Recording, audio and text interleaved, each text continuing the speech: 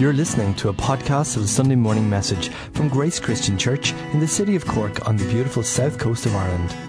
We hope and pray that it will be a blessing to you. Good morning again, brothers and sisters. May God bless us as we continue to meet in His name today. We're going to dive in, we're going to have a look at God's Word. I want to look at something that I really feel God spoke to me about just a couple of weeks ago. It's one of those kind of strange ones where you wake up first thing in the morning, or 5:15 in the morning in this particular case, and immediately God just spoke to me about this particular passage of Scripture and about the reality of this particular passage of Scripture that we're going to look at. But let me put in a couple of caveats first. Life can be very demanding. The demands that are often on all of our lives can quite often feel like they exceed our capacity to meet them. We all face demands. If we're living, breathing human beings, we all have demands on our lives. Our demands can be physical, they can be emotional, they can be mental demands, they can be even spiritual demands. They can be demands in all sorts and all areas of our lives. And most of the demands that we face are legitimate demands. Sometimes there are illegitimate demands made upon us, but most of the demands that our lives are made up of are quite legitimate demands. They're the demands that are on a parent, or the demands that are on a child, the demands that are on husbands and wives, and the demands on employees, the demands that are upon a tenant in a house, the demand on a mortgage payer, the demand on an employer who's trying to hire people. They can be the demands that come upon us from a brother, from a sister. They can be the demands that are on you as a husband or as a wife, that is upon you as a result of your children or things like that going on in your lives. We all face demands. We all face situations, and most of those demands are legitimate, and most of the demands we put ourselves under are voluntary. Now, there are plenty of times in life when we hit involuntary demands, and we look at that. Maybe even next week we look at a different kind of a demand, a different, more illegitimate demand, perhaps next week. But I want to look at them as legitimate demands that are on our lives. I was looking recently at photographs of home of my kids when they were very small, and I had said to Tom that, I was looking at these photographs, my heart was stirred. I was looking at photographs of my kids when they were 3, 4, 5, 6, 7, 8, 9, that kind of way. And I said, it was the time in my life when I was most under pressure, most under demand. The church was in a certain phase, my family life was in a certain phase, my kids were in a certain phase, the whole thing was in a certain phase, and it was the most demanding time. And yet I have to say, probably one of the happiest times in my life, even though all of those demands were upon me, because it was a meaningful time of my life. It was something meaningful. There was response, there was meaningfulness in those demands.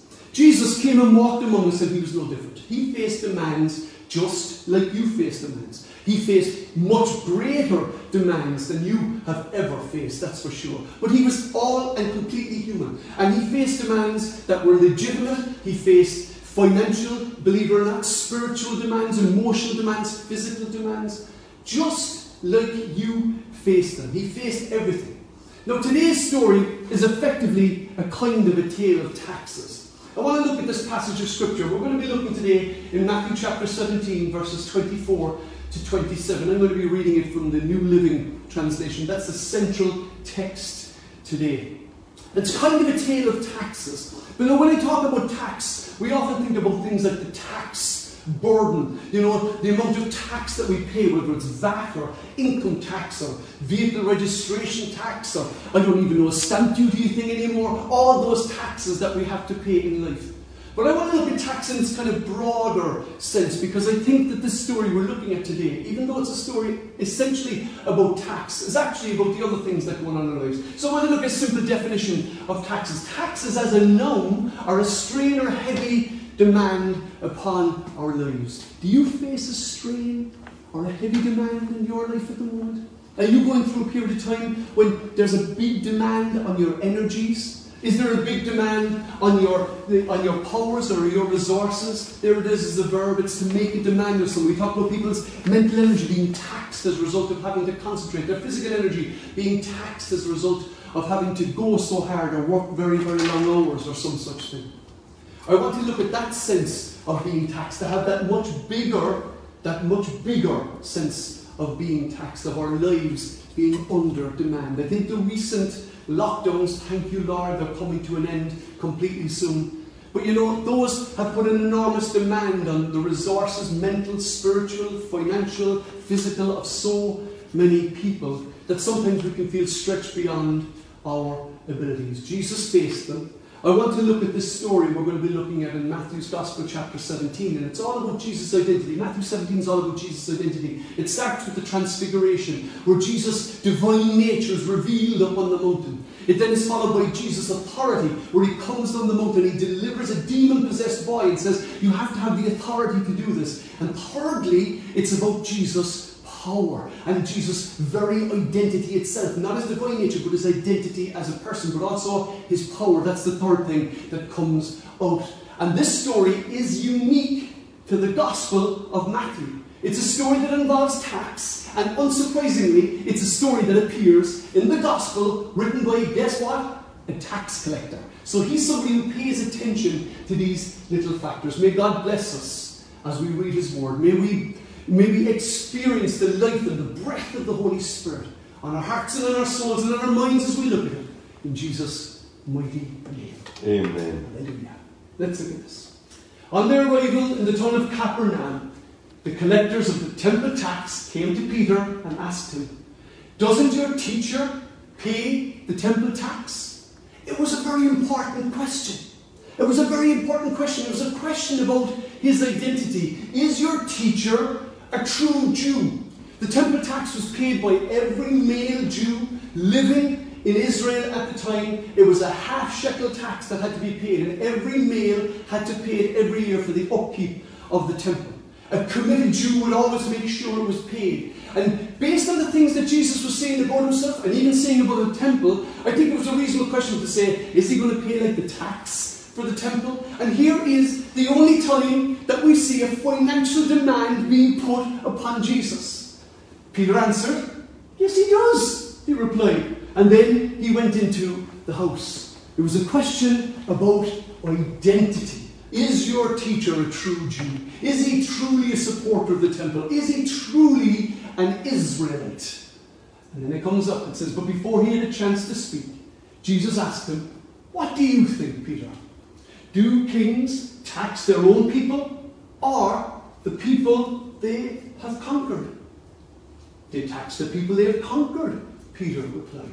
So Jesus begins to ask him this cryptic question. Who really should pay the tax? Now, you can't think like a modern day Western democracy. You've got to think like an ancient empire ruled by a king. You're not thinking about like kind of modern day, I'll vote you out at the next election. There was no voting out in the next election. This was how kings ruled. They conquered the land and they taxed the people. And so Jesus said, what do you think? And then he goes on to say this. Well then, Jesus said, the citizens are free. However, we don't want to offend them, so go down to the lake and throw in a line. This starts a strange and kind of crazy conversation with Peter, because the question of identity was being risen. Who is Jesus really? Who does he recognize himself as? And who do others recognize him as? Do they recognize him as just an Israelite, or is there something else going on? Jesus wants to demonstrate that he's not only a true Israelite, but he is the true Son of God. And so begins this strange command and this strange instruction to Peter. And I like when Jesus said, we don't want to offend them. Jesus probably wasn't under any real obligation to do this. It was a voluntary decision made by a Jewish male who was of age to pay this tax. And so he says to Peter, and I love this story, I've spoken about it once before. He says, go down to the lake and throw in a line. Open the mouth of the first fish you catch, and you will find a large silver coin. Take it and pay the tax for both of us. Pay both of our taxes, Peter, while you're at it. What a strange, what a weird command to give, for Jesus to give. He says, go down to the lake and throw in a line and catch a fish and take out a coin. It all sounds a bit like a fable. It just sounds bizarre. It sounds ridiculous. What's the big deal about? Why didn't Jesus, given all the powers he has, kind of reach behind Peter's ear and pull the coin and, aha, there's a coin. Why didn't he make money? Why didn't he ask the guy who was keeping the bag the treasurer, maybe even Judas Iscariot, to give him a coin so that they could pay the temple tax. No, instead, he does a simple demonstration. And he says to Peter, go down to the lake and throw the line. Now, Peter had previously this because Peter was a fisherman. So he knew all about fish, and he knew what fish were like. And he knew that fish, normally when they're feeding, don't eat coins. They kind of tend to spit them out, so they don't tend to swallow them. And so he sends Peter down to the lake. Now, the interesting thing about this is the results of this are so obvious that the end of this miracle is not even recorded. So we have Peter walking down to the lake. If you imagine, Peter's walking down to the Lake of Galilee, and he's beginning to wonder to himself, what are the chances that I'm actually going to find just a coin in a fish's mouth? He knew fish, he knew the lake, he knew the gig, he knew that this was seriously unlikely. And what's the big elaborate story about anyway? But Peter judiciously and intuitively, he goes down and he follows Jesus' instruction. He heads down to the lake. Now, just for what it's worth, just so that we can get a sense of what the chances were like. Here is a map of Galilee, Lake of Galilee. Here it is, then known as Lake Tiberias, because it was named after the Roman Emperor Tiberius. Here it is actually in its north-south face, but I had to turn it sideways to make it fit into this side. So here is the lake, right? So what are the chances of finding a coin in a fish's mouth in the Sea of Galilee? So this is Jesus' instruction. What are the chances? So let's look at some of the facts. First of all, the lake is 21 kilometres long. It's 13 kilometres wide, comprising a total of 166 square kilometres. It has a 53-kilometre circumference. It has an average depth of 26 metres and a maximum depth of 43, and has 19 different species of fish, which at the time were thriving. There's more there now because more have been introduced subsequently. So here is this effectively vast lake covering 166 kilometres, filled with tons, millions and millions of fish. What, billions potentially. What was the chances that Peter would throw in a line and the fish that he would pull out would have a coin in its mouth? What was the chance that he would pull out any fish with a line? And it wasn't any fish, it was the first fish that he put out. I mean, Peter couldn't go down and go fishing for the day and kind of, on fish number 23 I found half a coin, and on fish 32 I found another half a coin. So that was the whole thing, in the way that we might possibly look at it. But it was a very, very specific command that he is given. So Peter goes down and he casts in his line.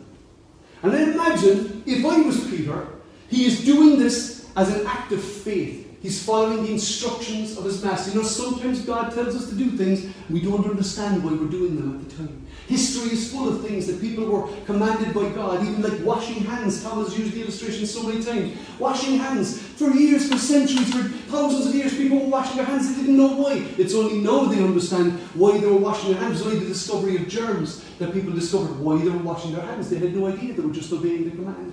But that was an unusual command compared to this. This is just like out there. So Peter casts out his line and he waits. And he has the line in his hand. He's got the hook, he's got the bait, and he waits. And then, after a while, we don't know how long, there's a tug. There's a tug on the line. And the moment of truth has arrived as Peter begins to pull in the line. And on the other end, you can feel the struggle. Anybody who's ever caught a fish knows that they struggle and they're pulling on the line and they're resisting. You can feel their struggle and the resistance. And the fish is pulling, he's pulling back. And he picks up the fish.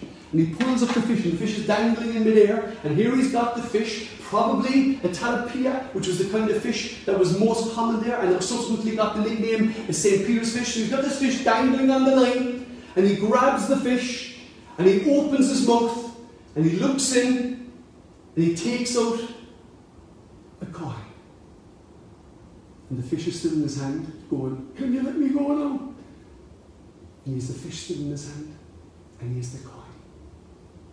And in that moment, as Peter holds that coin, you see, we got a coin, we got a coin, we got a coin. As he holds the coin in his hand, everything that Jesus said about the detail of our lives suddenly makes sense. Everything Jesus said about the sparrows and the birds of the air and the lilies of the field and the numbers of hairs on our head being numbered made sense. The intimate, incredible, insightful, powerful detail was fulfilled as he held the coin in his hand. I like what Thomas Aquinas said in relation to this and other miracles in the Scriptures. He said, to the one who has faith, no explanation is necessary. To the one without faith, no explanation is possible. No explanation is possible. It was just a miracle. It was a miracle. A miracle of such incredible and intimate detail. And a story that is so unique within the Scriptures. It was a unique fish caught in a unique place, in a unique story told amongst the four Gospels. Not only that, but it was also a unique miracle, the only miracle that Jesus performed to meet his own needs, and the only miracle that we're told that involves money. And it was a specific money. It wasn't any old money. It was a specific coin that Peter would have taken from the moat. In actual fact, about the size, maybe slightly smaller than this €2 coin I've got in my hand. This was the one. It was called a Tyrian shekel.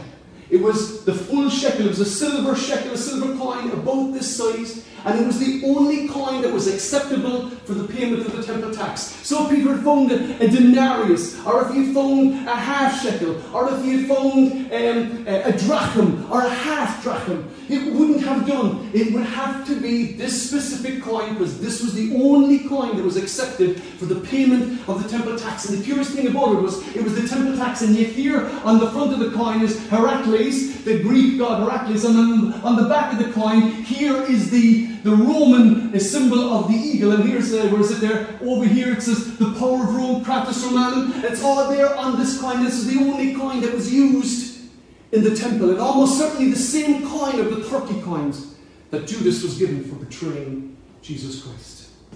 When he took that coin in his hand, everything made sense. Everything, all of the details of his life, of your life, of my life, makes sense. And the fulfillment of Psalm 8 comes to mind, where it says, what is man that you are mindful of him, or the son of man that you care for him? You have made him a little lord in the angels, and you put him in command over the fish of the sea, is what that psalm said. He put him over the fish of the sea. Peter, with the coin in his hand, could well have said, what manner of man is this? Even the fish in the sea obey his commands. And brothers and sisters, it is no different for us today. As Jesus was faced with a legitimate demand, as Peter was faced with a legitimate demand, Jesus was able to meet that need, regardless of what that need was. He was able to meet it in the most miraculous, intimate, powerful of ways. And it makes sense then when you look back upon the words of Jesus. When we look back in the words of Jesus, when we read them in Matthew's Gospel, when he talks about the birds of the air. Look at the birds. They don't plant or harvest or store food in barns, for your heavenly Father feeds them. And aren't you far more valuable than they are? Like, I love looking at the birds at home. We sparrows come to our feeders at home. I just love it. No, Rory, my youngest, says that we become such bores. We're like old people. The most exciting thing we do is fill our bird feeders. But I love seeing the birds. And I was pointing to the kids. And I said, lads, I was pointing to my little sons. I said, look, see the birds of the air. They don't sow or reap or stow into barns, and yet your heavenly Father feeds them. To which one of them, of course, said, no, the heavenly Father doesn't feed them. You feed them. I said, yes, but I am the hand by which the heavenly Father feeds them. There will be hands in your life, even today, that will help to feed you spiritually, emotionally, physically, financially even. I know that this is my story. Time after time, I have known the blessing, the incredible timing of God at work in my life, just at the point of my need. And I would say there are plenty of people who will say amen from their experience. If you have experienced the provision of God in just the nick of time, give us an amen in the comment line. Testify and own it. But here he says it, and it just makes perfect sense. If he can bring a fish out of the sea, and he's looking after the birds of the air, and he's counting the hairs on your head, and he's regarding the lilies of the field. He goes on to say this, however, really important: can all your worries add a single moment to your life? Does it help when we worry about these things? Or would we be wiser to take them to the Lord, taking our concerns to Him, rather than just worrying about them? Just like Paul says, don't worry about anything but turn your worries into prayers. Don't worry about anything but pray about everything. Have you got the faith to say, you know what, I'm going to lay that situation down and I'm not going to worry about it? Have you got the faith to say, the Lord has this, the one who has the birds of the air, the hairs on the head, the lilies of the field, the sparrows that fall counted, has my situation. It's been my experience. I had a situation a couple of years ago where somebody belonged to me had a minor car accident, and it happened at a really bad time for us, just the time when we were under pressure. And we had a car accident, and as a result, there was a big bill to be paid for the repair of this car. And I got a phone call from someone. Somebody rang me. You might be tuned in here later on. You might be listening on a podcast. You know who you are. I had a phone call from somebody who said they felt the Lord had spoken to them and said that I had suddenly got a need and that they wanted to meet and help meet that need.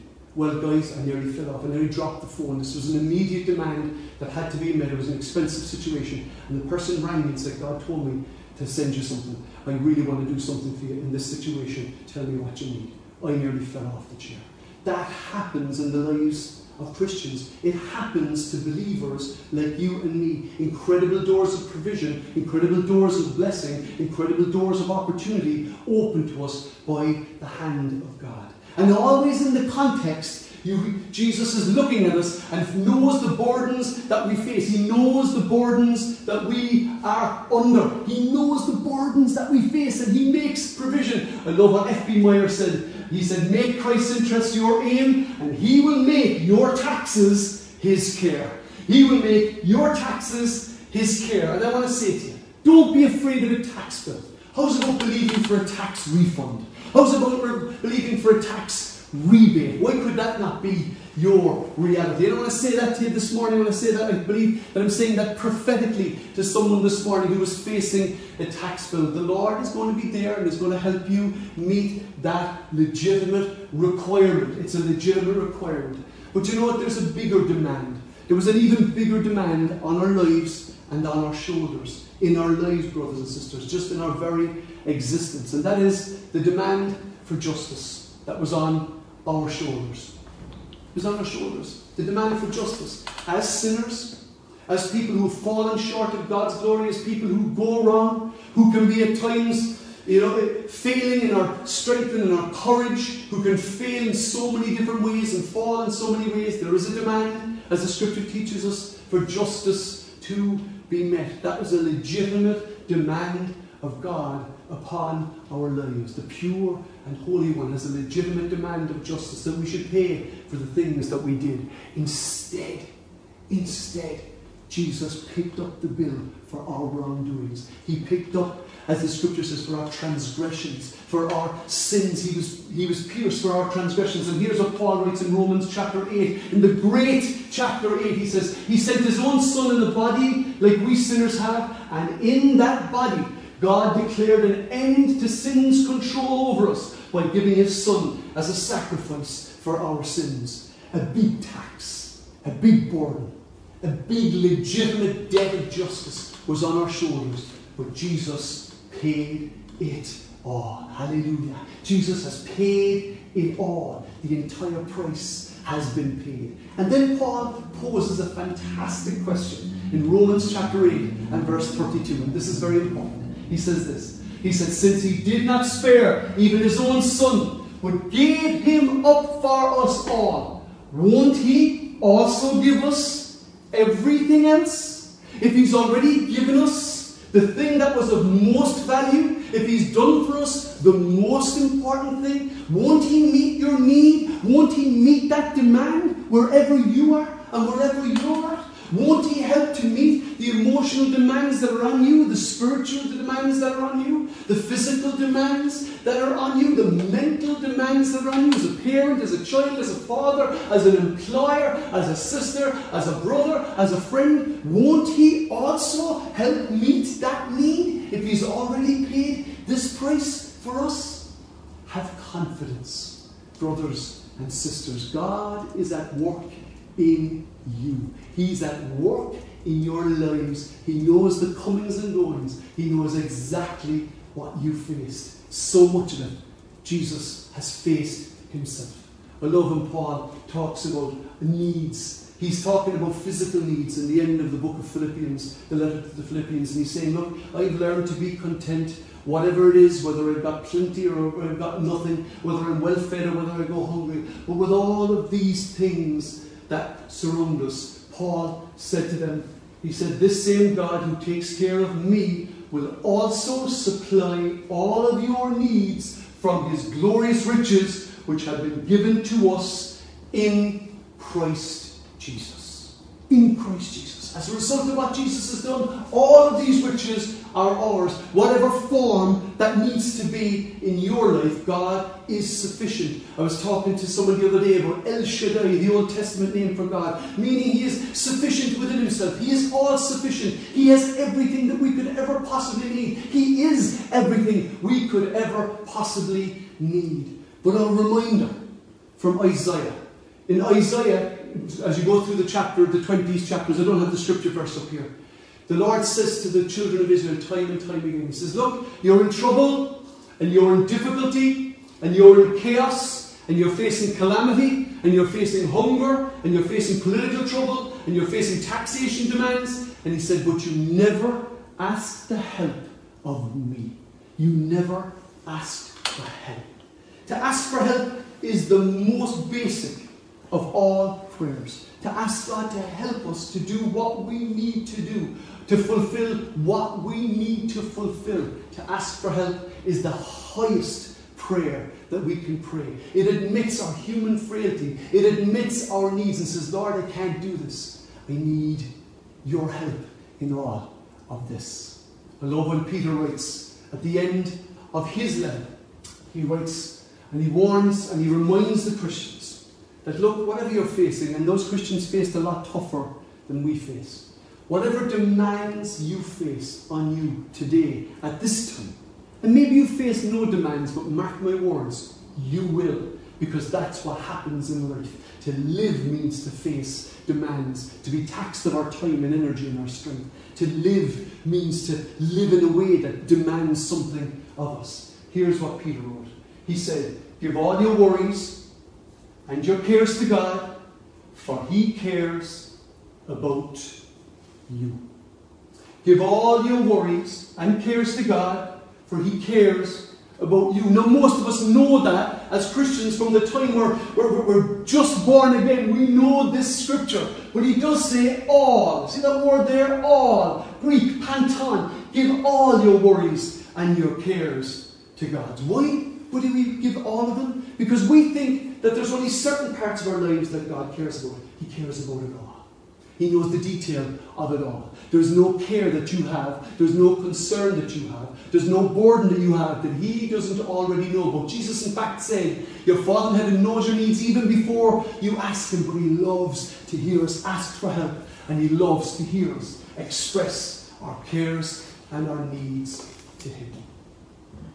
You know, as I was preparing this message, the first thing that struck me as I was prepared, just felt the Spirit lead me to say about taxes. That maybe there are people this morning who are tuned in here or who are struggling with a tax issue, whether that's a physical, a government, or revenue tax, or maybe there are other areas of taxation in your life. I think you should begin to believe that God will meet that need, that God will be there and He will show up and it will happen and that door will open. You need to trust God and turn to Him for help, and then open your eyes and see Him on the move. The other one was this. You might be familiar with the old phrase, there's plenty of fish in the sea.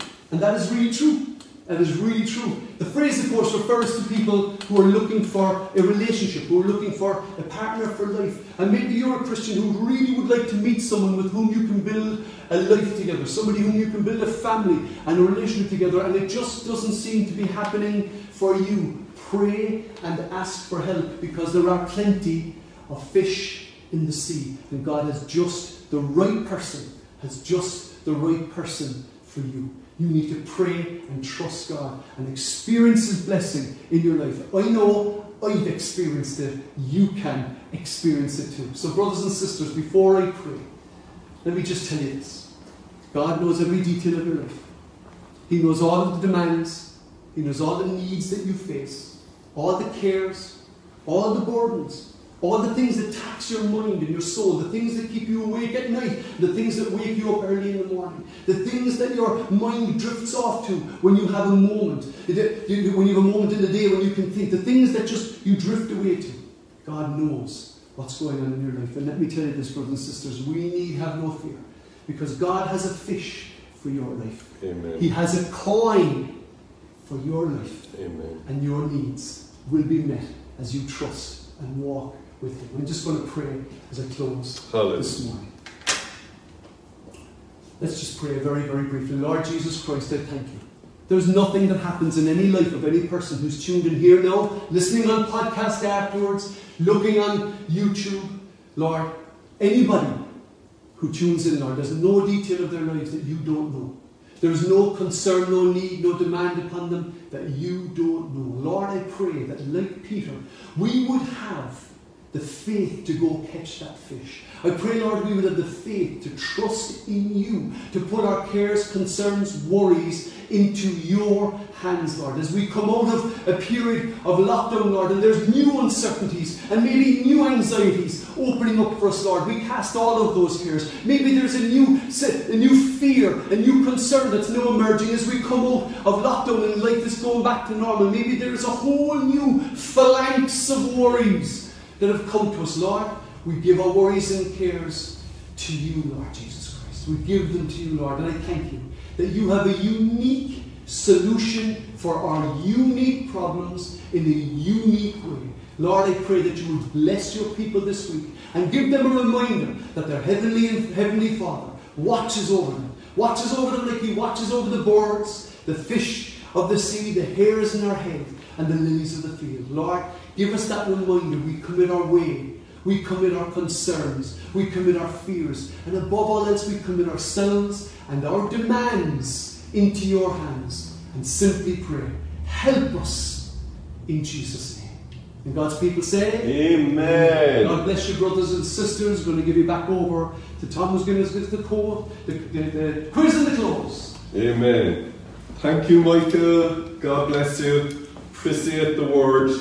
Good to hear it, and good to be reminded of God's great provision. So let's just go back and have a look and remind ourselves of what our Great Grace quiz was today. We asked you today, what was the name of the famous Cork Bridge that recently reopened? Was it A, the Shady Bridge, B, the Shaky Bridge, or C, the Shadow Bridge? And of course, the correct answer was, Michael, the Shaky Bridge. It's the Shaky Bridge. Beautiful, beautiful bridge that was opened apparently about 100 years ago, and they refurbished it. But when we went over it, it was known as the Shaky Bridge because it's a pedestrian bridge and it would shake. Anyway, I have been told, I didn't pick them, I have been told that the winner today is Noel Redmond. That's Noel Redmond's down in Carrigaline in one of the southern suburbs of our lovely city. Originally from Dublin, but we've never held that against Noel.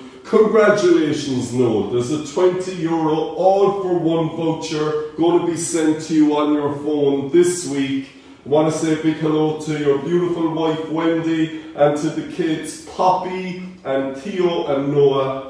So God bless you all, and thank you to everyone who participated. You might say, why didn't I win? It's not the winning, it's the participation. It really is. It's just about our community being alive and really kept strong while we couldn't physically meet together. Not long more. I hope you'll all join us for our final, and we hope forever, our final online-only broadcast, because our doors will be open and we will be welcoming you and we will be celebrating having you join in with us again in 2 weeks' time. You will have to pre-book on Eventbrite. It's free, it's simple to do, but we'll be giving you all the details on social media.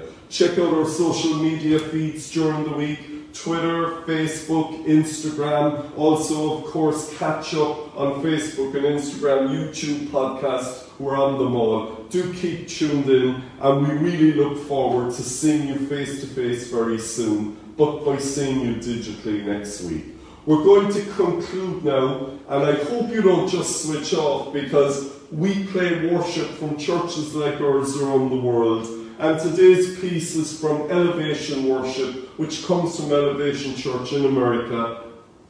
We play music from Belfast, from America, from Australia, UK, even Ireland, and so on. And so, as we close with this, which is all about the Lord repeating the good work that He's done in our lives, I pray it'll bless you, it'll help you, and it'll touch you. So maybe you'll worship along. It's digital, but God hears your voice wherever you are. Worship God with your voice, from your heart, with your body. Let's just worship Him. So may the Lord bless and keep you and yours, for the week ahead. And we praise God that the sound of the turtle dove is once again heard in our land, because the spring is here. God bless you all.